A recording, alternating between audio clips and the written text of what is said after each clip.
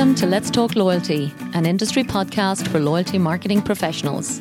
I'm your host, Paula Thomas, and if you work in loyalty marketing, join me every week to learn the latest ideas from loyalty specialists around the world.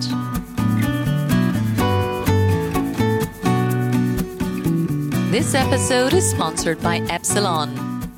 Today, I'm delighted to announce a unique opportunity for one lucky listener of Let's Talk Loyalty to enjoy a complimentary workshop with the loyalty experts at Epsilon.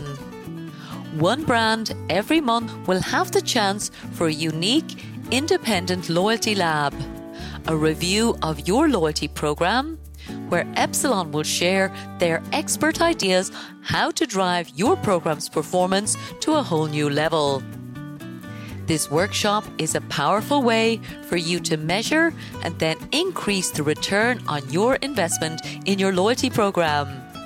So to apply, head over to letstalkloyalty.com/Epsilon and enter your details.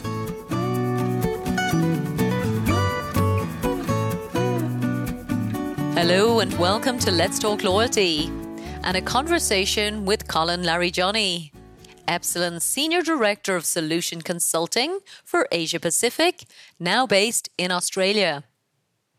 With over 12 years of experience within Epsilon, building solutions across all marketing domains, Colin joins me today to reflect on some of the top trending topics that are emerging from the loyalty labs that Epsilon is running across Asia Pacific right now. His key insights include the power of both zero-party data and first-party data for organizations, far beyond simply the loyalty team using the information to plan the next best offer or ways to personalize their communications with members. Colin also shares the incredible value that loyalty programs are driving indirectly for brands, building them in ways that are less obvious than we typically measure when we're calculating the return on investment for our initiatives. But these indirect benefits of loyalty programs can be extremely valuable in the way they impact the buying decisions that our customers make. Most importantly, Colin does believe that loyalty professionals are perfectly positioned to increasingly lead within their organizations, using the power of their data, customer focus and insights to really become more visible and more helpful as the heart and mind of the business. I hope you enjoy listening to my conversation with Colin Larijani from Epsilon.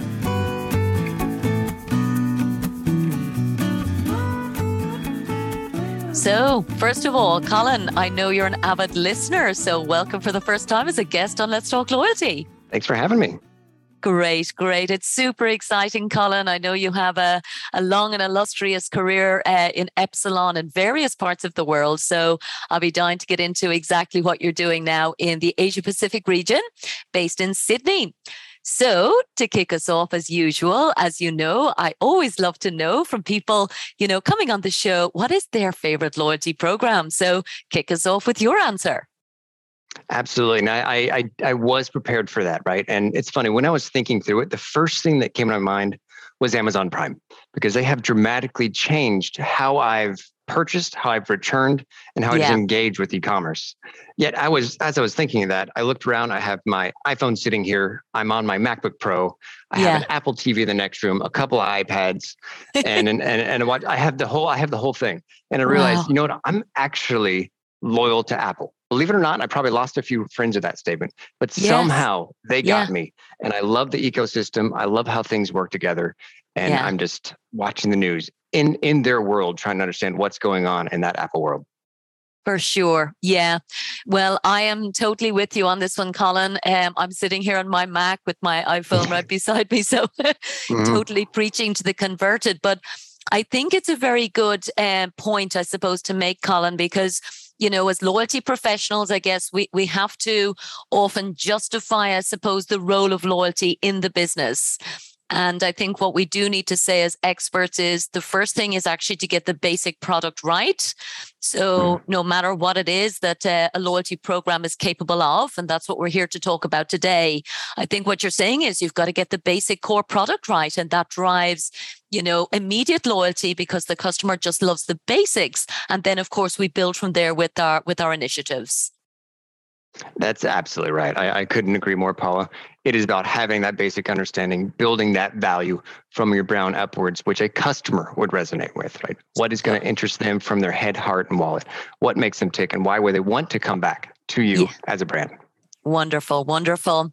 So listen, as I alluded to, you have some incredible experience in the US market. You've also done some great work in the UK, but for me, the most exciting thing is we certainly haven't done enough conversations about, what's going on in the Australian loyalty market. You've relocated to Sydney there, I think, about a year ago, Colin. Am I right? That's right. We're coming right up on a year.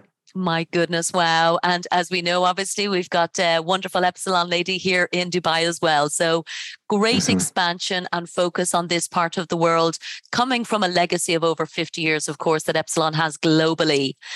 But I guess the most exciting thing for me, Colin, to talk today about is you've been running these Epsilon Loyalty Labs there in Sydney. I know they've also been running in Singapore. We had one here in Dubai. And actually, it really resonates with me. And if you think about actually even the title of the show, Let's Talk Loyalty, actually, that's exactly what you've been doing with a wonderful cohort of brands in all of these parts of the world, talking about what's on their mind, I suppose, peer to peer. And I think we're in a very lucky position, Colin, is to be able to hear what is it you're hearing from brands in terms of the key themes as we come, I suppose, to the middle of 2022. Yeah, it's been a great set of conversations we had. We had a few of my peers fly out here. We did a little road show. We had some great conversations. But really in Australia, it's been interesting to hear how brands are trying to tackle and make sure that everybody within the organization understands the value that this loyalty program is getting. And while that is something that is global, everybody needs it. It's just interesting to hear how the brands here are doing that and how they're trying to tackle some of the fundamentals of direct value coming from the loyalty program. And then also the indirect value, which is really interesting to hear in some of our conversation in these labs about the things that are more difficult to measure or not direct to measure and the value those can bring to the loyalty program, to the brand and onwards. Yeah. No, and you'd sent me a lovely idea, I suppose, Colin, in advance of today. And I really loved the positioning piece because I think you're absolutely right. And of course, on this show, what we tend to do is to talk about the direct value of loyalty. And we talk about, driving profitable behavior change. And that's critical. So we all know the CFO needs to know the basket spend, the increased frequency, all of those direct benefits. But you used a lovely term. And actually, I think I'm going to be referring to it a lot more. But you were just talking about this idea, Colin, of loyalty being the heart of the organization. And, it's connecting, it's driving, it's pumping, I suppose, both information and, dare I say it, inspiration around the organization. Because essentially, I guess what we do is we have that opportunity to cross between all the different departments. So tell me more about this idea of loyalty being the heart of an organization. Yeah, so it comes in a number of different flavors, I think. And if I had to put 3 pillars behind it, it'd be loyalty, making sure that from an organizational standpoint, that it's building a level of trust with your customers and with your members. And alongside trust, I think credibility goes hand in hand with that. That it's a cycle of building the trust and making sure you're credible towards those values that your brand is putting out there. I think kind of another pillar be around that engagement. And you're engaging your customers to ensure that you're building those advocates. And those advocates are then churning into and providing you conversions and reaching out further beyond that, what a brand could do themselves, but with user-generated content, things like that, to build out various other areas, if you will, on what a brand could be doing, putting out there. And then lastly, I think it's the most interesting one, when we think about the heart, it's data. And it's making sure that your loyalty program really is there to support the rest of that organization. That being let's say, the tip of the spear for a lot of the engagement that a member or customer would have with you, you have that opportunity Yeah. to collect that first party, collect that zero party data, to Yeah. make sure that that is disseminating throughout the organization in an appropriate way so that everybody benefits from it, from the paid media side, to the data analytics, to the CRM, et cetera. They're all leveraging the value you're getting out of that. Yeah. Now, for those of us, I always have to go and look it up, Colin, and I know I should know this off the top of my head, but zero-party data and first-party data. And the reason actually I want to get into maybe just even defining these again with your consulting expertise is these have really become top and center since, the decision that cookies are going to disappear. And actually it was a previous conversation with one of your colleagues in Epsilon UK that I was first introduced to this idea that, oh my God, cookies for real are going to disappear. So we've really, I suppose, needed to focus on the implications of that for the whole business. So will you just talk us through the difference between zero-party data, Colin, and first-party data, just so we're all crystal clear of, what is the loyalty program actually able to do, or maybe different parts of the organization in terms of getting that data into the business? Sure. So I'll give the definition. I'll give an example that I've seen that's doing that first party and that zero party data capture really well. Cool. So when I look at the differences between zero, first, and even second and third party data, I like to think back to is a decade or so ago when I was about to propose to my wife and I was in the market for an engagement ring. Oh. So if I were going to go the first or the zero party way, what I would have done is I had a dialogue with her. I would have asked her what she wants, what she's interested, the metals, the stones, all those sorts of things. And we'd had a dialogue and I would have used that information then to go buy an ideal ring. I could have gone the first party route, which is to say we go to the mall together, we go to the store together. And rather than dialoguing with her, I'm just observing what she's doing. She's looking at different stones, looking at different rings. And it's more of a first party, right? So I understand it. I saw it firsthand. However, it wasn't much of a dialogue there. Okay. And then I think it's fun when we think second party, which is maybe I don't go. And I just send her best friend with her. And I just pull her aside at one day and I say, hey, what was she looking at? And then, of course, we have the third party, which is that aggregated, right? I'll ask the store associate, here's some information about my wife. What's going to work? What's hot? What's trending right now? Yeah. And when I think about that, though, only one of those really built a relationship. Only one of those is going to be incredibly accurate. And only one of those is going to be relevant to what I'm trying to do, which is to get her to say yes. Yeah. And so, of course, I personally used a zero and a first party example when I was trying to figure out what would be the ideal ring for her. Wow. Okay. So clearly that worked super well, Colin. I think that's going to be... Yeah, lucky lady. And absolutely wonderful to have that level of involvement in such a big decision. So, so with all of that happening then, the data piece, what I suppose, again, to link the idea of loyalty being the heart to the idea that we're capturing all of this data, we're super clear as loyalty professionals on what we do with that data. So whether we've captured it in any one of those ways, we're using it to personalize, we're using it to create all of that opportunity to drive profitable behavior change. But tell me about the shift now, I suppose, to the other departments. You mentioned, for example, the paid media people. And I think this is a really big opportunity. If I was to go back now and sit in, on the brand side as these, people in the loyalty labs are doing, and to be able to showcase the depth of knowledge that you would have to somebody who's actually spending an awful lot of money, I guess, to acquire like-minded people. Is that something that you see more and more happening coming through these conversations? It's interesting. I'm seeing the conversations and I'm seeing the results of those conversations with brands putting effort towards it. I think we all understand that it's important. And like you said, it's out there.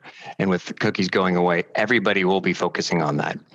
Now, one brand I've seen do this really well, and actually a couple of brands just to make it resonate globally, is if we think about Stitch Fix, who is a subscription box, one of those companies where it's you fill out some surveys and you get a box in the mail with 5 pieces of clothing, you decide what you want, or even a HelloFresh, which is a food delivery, similar concept.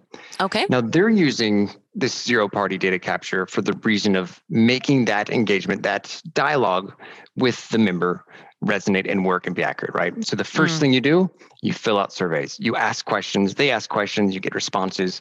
And the beautiful thing is because they've made their platform into something that feels like a dialogue, Mm-hmm. I'm actually getting results right away. I want Yeah. gluten-free. The screen changes, I get results tailored to that. So Yeah. it's that level of personalization, that trust that's being built in through the conversation that Yeah. then is the essence of the accurate data that's there. Now, when you have that data, yes, paid media, you can be far more optimized than on who you're trying to engage. The Mm. personalization, open web, on platform, app, whatever the case might be. But it Yeah. does severely, in a good way, help out in that department to make sure that the right data is in the right place. So Yeah. no matter where you're communicating on any channel, Yeah. that you can have that right message. Yeah. And you're absolutely right, Colin. I think as consumers, we've all become so much more savvy and so much more, I suppose demanding might even be the right word, where if I am providing this data, like what is in it for me? I'm absolutely clear that, yes, social media platforms, for example, are directly profiting from my information, but actually I want selfishly to actually benefit from sharing that data. And I've often kind of, half in a, dare I say it, an amusing way, kind of given out that, on my birthday, for example, I need to go and see the data that I've given to all these loyalty programs. Are they using it to wish me a happy birthday in a way that's good for me? Like, or are they just trying to sell me more stuff because it happens to be my birthday? Or are they actually giving me maybe, something generous and something wonderful and giving back? So I'm interested, I suppose, in, whether globally you're seeing differences. Maybe, like, for example, you've talked about HelloFresh. I'm a huge fan of their business model. I think COVID was very generous to subscription businesses like that. But you also see it there in Australia as well, Colin, in terms of these conversations you're hearing and having with the loyalty labs? To a degree, yeah. Yeah. So obviously the Loyalty Lab was geared more on building the program and the strategy. So the lab itself, we didn't get too much into the digital side of the world, other than acknowledging that you need a platform, you need a strategy that also tackles that side of it. You can't run marketing or you can't run your loyalty program in a silo. It needs to involve the rest of the organization, from the folks in the paid media, from the CFO's side of business, to understand the value on the full approach there. Yeah. And I really am imagining now, sitting now and positioning myself, my team, my loyalty investment as being the heart of the organization. So, as I said, definitely an idea I'll be taking forward. But I think also today what I wanted to get a sense of was more around the indirect piece that you've had so much conversation around. So as we said, we've talked a lot about the direct benefits of loyalty, but what do you think is the response of, various brands in terms of these softer benefits? Do you think they're already starting to say that we can drive trust and we can drive credibility? Or are these things that people still need to hear, that they need to be talking about internally when they're, I suppose, defending their loyalty investments? Yeah, and I think that's a great point, Paula, when it comes to the defense of these investments. Yeah. That because they're indirect by nature, they're going to be tough to measure. Yeah. And you might have to run through some other analytical insight loops in order to get to an indicative answer. But I think there are some elements out there, such as an NPS score. And I've seen eNPS now for employee, or R or TNPS. There's various NPS scores out there you can use to gauge some of those elements. Yeah. Yeah. Yeah. And is everybody using NPS, would you say? Because I think you're totally right, Colin. And, we had Fred Reichheld on the show.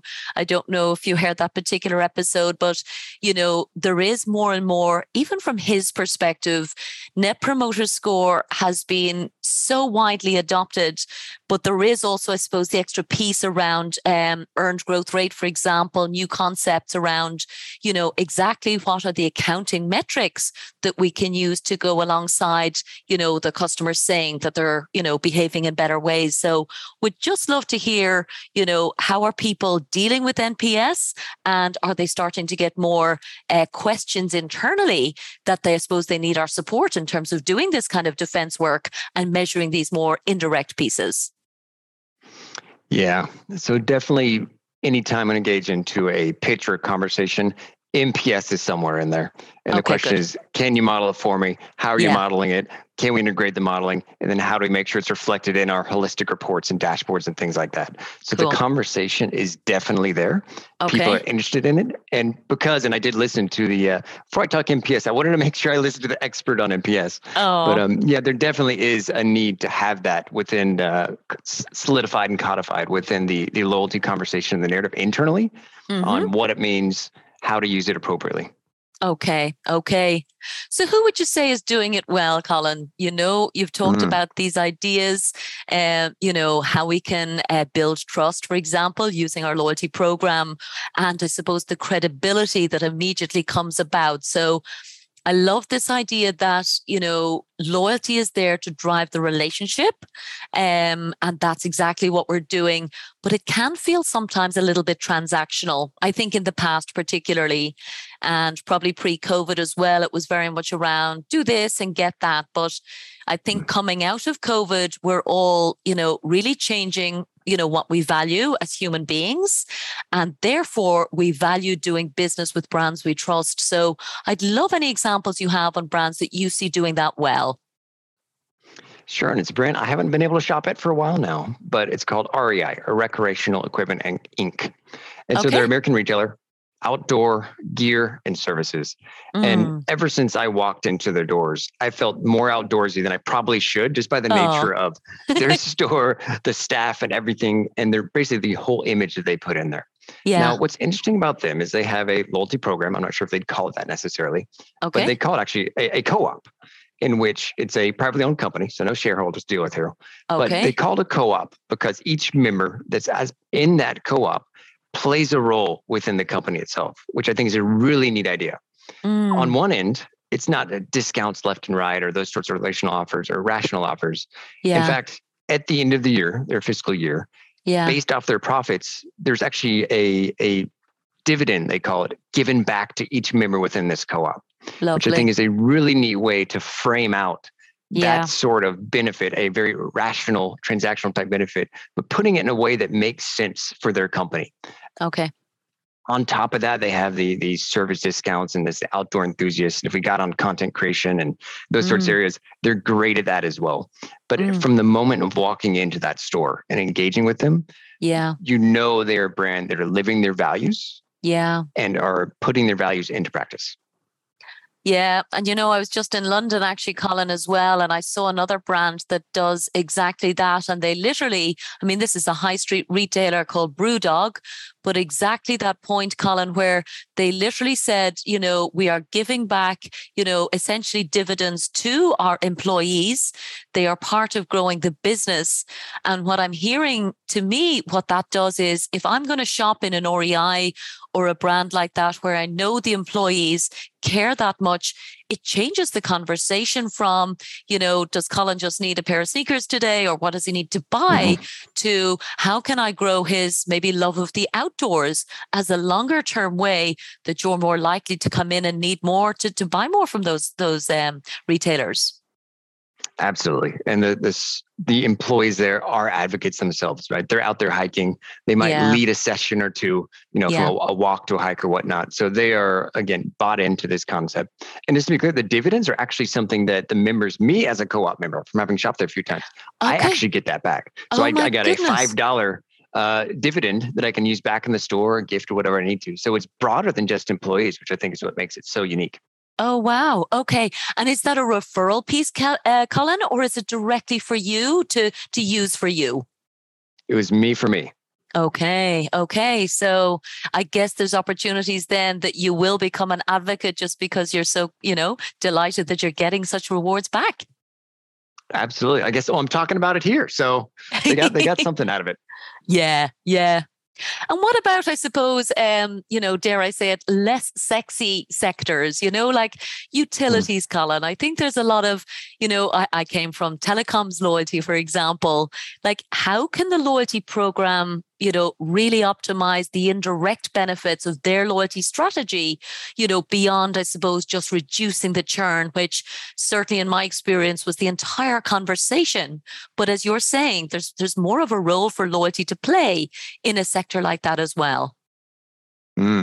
Yeah, utilities are definitely an interesting one, especially that are commoditized and we all have to have them. But Yeah. just kind of one step to the side on that, I think it's another type of sector or vertical that is we have to have it. And it's one of those begrudging purchases we all have to make. And that would be maybe like the insurance sector. So one of the conversations and a note that came out of the lab from one of the participants was having this exit strategy towards a loyalty program, which seems completely counterintuitive. Why would you even want to focus on that? I'm not talking about win back. I'm talking about how do you let a member go in a way that they will want to come back? So as we think about just say customers' life cycle in general, right? If I have an apartment and I get, insurance for my apartment for homeowners or property, at some point I might move to a house. Yeah. Right. And so how do they let me go successfully with the right touch to leave one insurance policy, yet still be encouraged and engaged to want to go to the next one? And it might not happen back to back, right? I might have lived somewhere else. We can talk about boomerang kids and those sorts of things, but it's the concept of having that last touch with your customers so that they want to come back and leaving that positive note. So, you know what that has just reminded me of, actually, and I think we've talked about, yes, there are industries that are commoditized. So we just have to deal with that as consumers, as businesses. But when you talk about insurance, there was a brilliant example I remember from Ireland, Colin, where instead of building a loyalty strategy around, the cross-sell, the upsell, there actually was a brilliant strategy which came about what happens at the point of claim. Because if you think about the reason that you're in a loyalty program or the reason that actually you're a customer of an insurance company, fundamentally, we're all dreading, but actually very clear that there is a reality that I probably at some point will need to claim for something. It might be the car, it might be the house, it might be, God forbid, health insurance. But it sounds like that's exactly what you're coming across there. It's like, let's not just look at this, acquire them, retain them for as long as we can and then forget about them, but let's look at the entire customer journey, including up to and when they're going to leave. Absolutely. Well put. Wow. Yeah, well, I do think it is counterintuitive. I'm not sure how popular we'll be as loyalty professionals to say we need to think about driving loyalty at the point of leaving. But as you've said, there is always this idea of win back. And exactly at some point, somebody will go, what happened to those people that left a year ago? And can we go back to them? And maybe they're back in the market. Of course, as we know, insurance policies particularly come around every 12 months. So I do think it's a missed opportunity. So okay, let's think about loyalty as we exit as a new idea. The final one I know that a lot of your brands were talking about in your labs as well was this idea about engagement.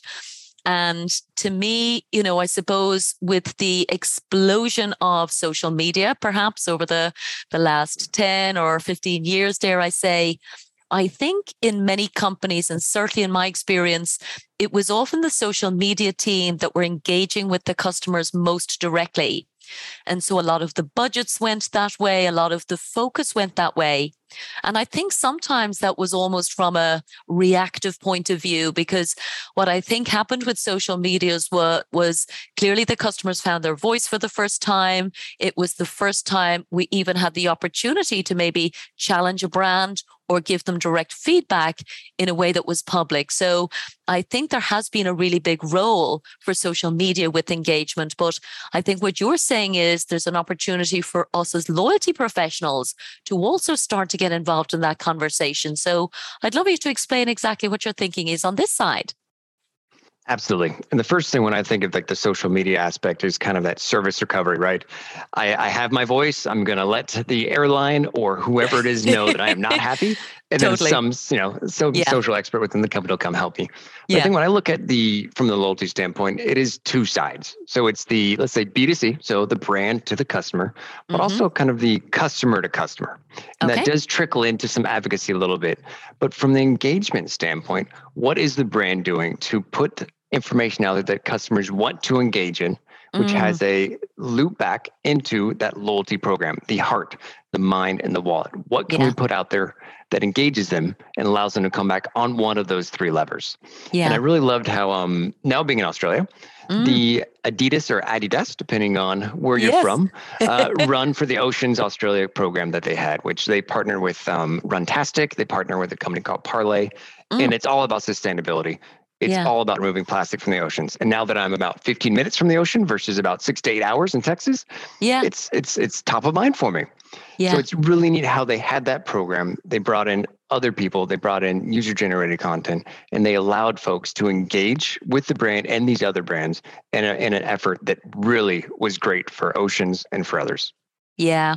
Yeah, and it comes back to, I suppose, the values that I was talking about earlier as well. I do think a lot more people are kind of looking for these, not just a purpose-led brand, but how can your business be used for good? So I think that's a really good example. And the oceans, honestly, yeah, it's definitely one that I certainly feel very passionately about.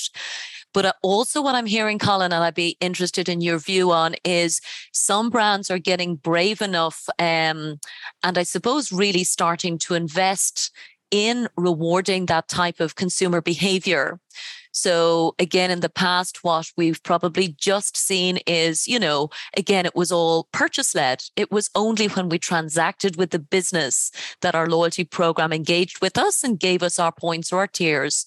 But it does sound to me like I'm hearing, I'm going to call them brave brands actually, where they're looking at other desirable behaviors like what you've just alluded to. And one example was, for example, a bank where they create a lot of educational content and gave actual loyalty points if you listened or consumed that content. So is this something that you see as also an opportunity for loyalty professionals to explore? Absolutely. And I think that banking example is one we heard within the labs itself, which is as a bank, they obviously have a different model. There's the cross-sell and those components from the loyalty program, but also education is a big part of it.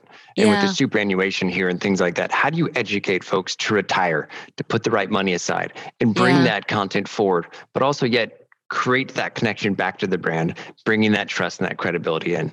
And so I wouldn't say do user created content for this particular set of content creation. There's definitely articles and things that the bank themselves or the insurance company, the financial institution can use to put content out there, reward those people who are taking an interest in trying to learn, educate themselves, and improve their own, standards and where they are. Yeah. And again, I suppose what it does for me is it reminds me how powerful our currencies can be, that actually, we have trained our members and users over the last, 10, 20, 30 years that there's value in the currency. So now I suppose for us to literally say, let's give you that so that you will start to behave in these other indirectly profitable behaviors. I think that's the shift that's really important. And I'm really happy to hear that that's coming through in your conversations. Absolutely. And I like the word currency that's used there. So we go back to our old friend Apple here, that their Apple Shot on iPhone campaign, right? Their currency, of course, is not points. We know their non-loyalty loyalty program. However, that Shot on iPhone campaign, 25 million Insta posts were from that itself, right? Now it's video, photos. God. Wow. So that the currency people are getting from there is, hey, I am with Apple. I'm part of Apple. I'm building into their brand. And it's a neat way to give back to the brand with the brand. I mean, what Apple have to do? Make a great product. Yeah. Market a little bit, and folks are crazy. Wow. I had no idea it was 25 million, Colin. That's absolutely extraordinary. My goodness. Well, and what I do admire about Apple is they manage to have their distribution partners aligned as well. So we all know our telecoms companies are also building the Apple brand. So again, I suppose it comes back to the power of being brilliant at what you do with the core product, which builds loyalty even with B2B partners, I guess, as well as, as we're talking about both consumers and employees, I presume all the, stakeholders across the business. The final piece I wanted to ask then, I guess, is, it will all come back to, at the end of the day, what is the business benefiting from? So, there's these opportunities to kind of see of all of these other activities, what else can we do in terms of, converting people either to, again, customers or perhaps ambassadors. So I'd love to hear any experience you have in terms of, using loyalty to build advocacy, I guess. Absolutely. I think that is a big one that we're seeing, especially with the rise of social media. influencers at every level, from micro all the way up to those major ones with millions of followers.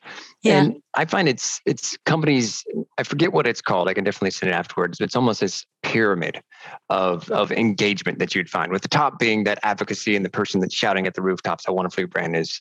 But somewhere in there, there's this advocate, which is your employee on the front line.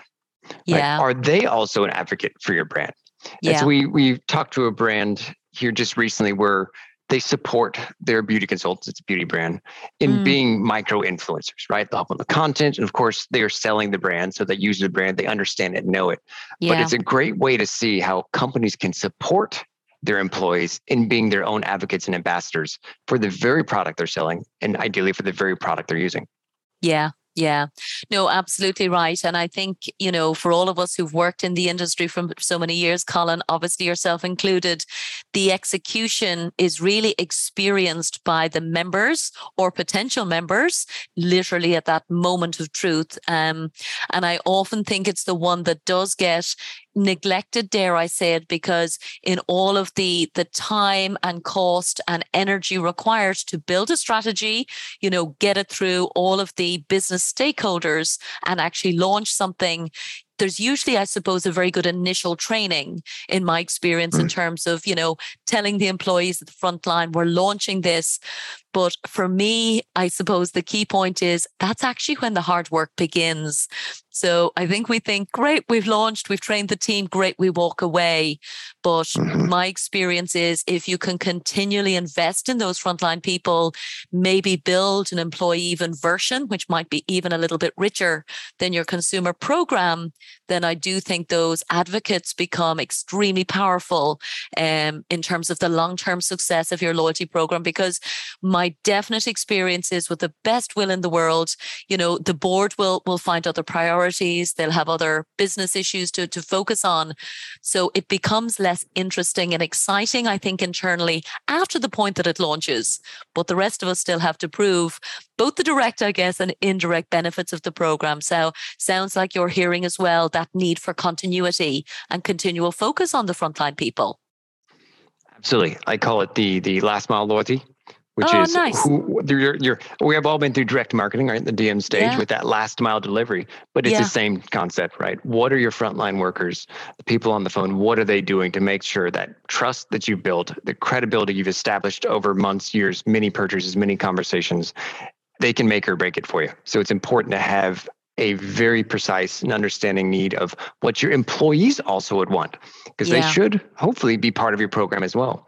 We've seen brands put tiers within their own loyalty structures, that they have their own tier, which is not just a 10% off employee discount, which we probably are familiar with, but what else can they do within that to build emotional, rational type loyalty feedback loop? Okay. I love that. So it sounds like we as loyalty professionals, again, to use your analogy, which I'm loving, which is this idea of positioning ourselves as, being the heart of the organization, literally creating all of those extended opportunities in a world where data is increasingly valuable, but beyond the program itself.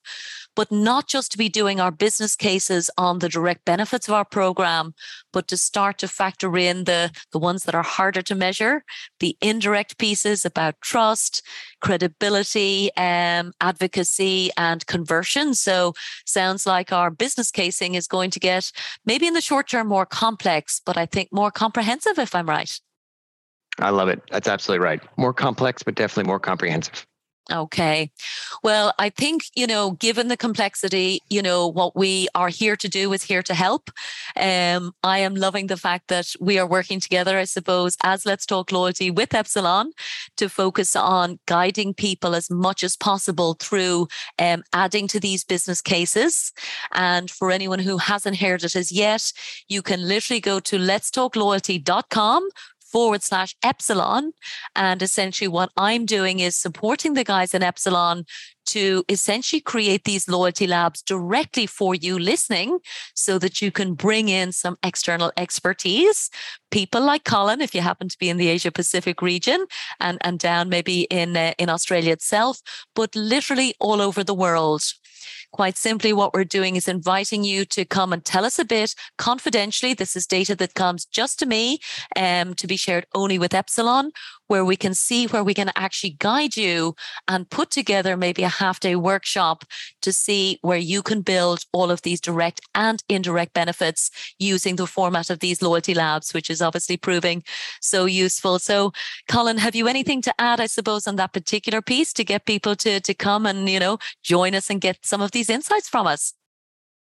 I'm just looking forward to continuing the conversation and definitely continuing to engage with clients across the labs and other areas here and just plant some roots here in Australia. Fantastic. Well, I'll be super excited to watch as Epsilon grows across the whole world, but specifically APAC led by you. So with that said, I will say, Colin Larijani, thank you so much, Senior Director of Solution Consulting at Epsilon. Thank you so much from Let's Talk Loyalty.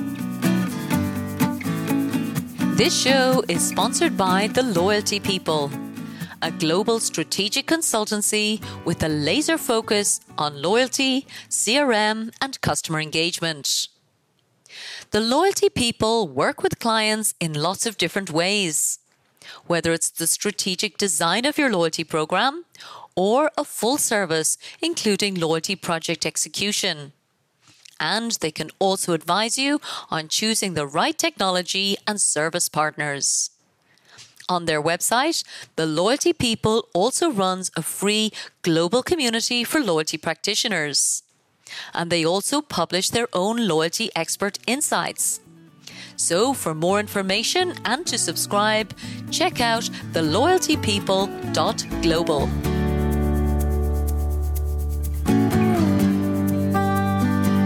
Thank you so much for listening to this episode of Let's Talk Loyalty.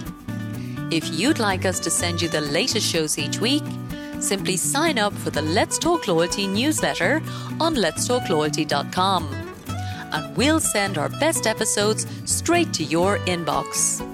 And don't forget that you can follow Let's Talk Loyalty on any of your favorite podcast platforms. And of course, we'd love for you to share your feedback and reviews. Thanks again for supporting the show.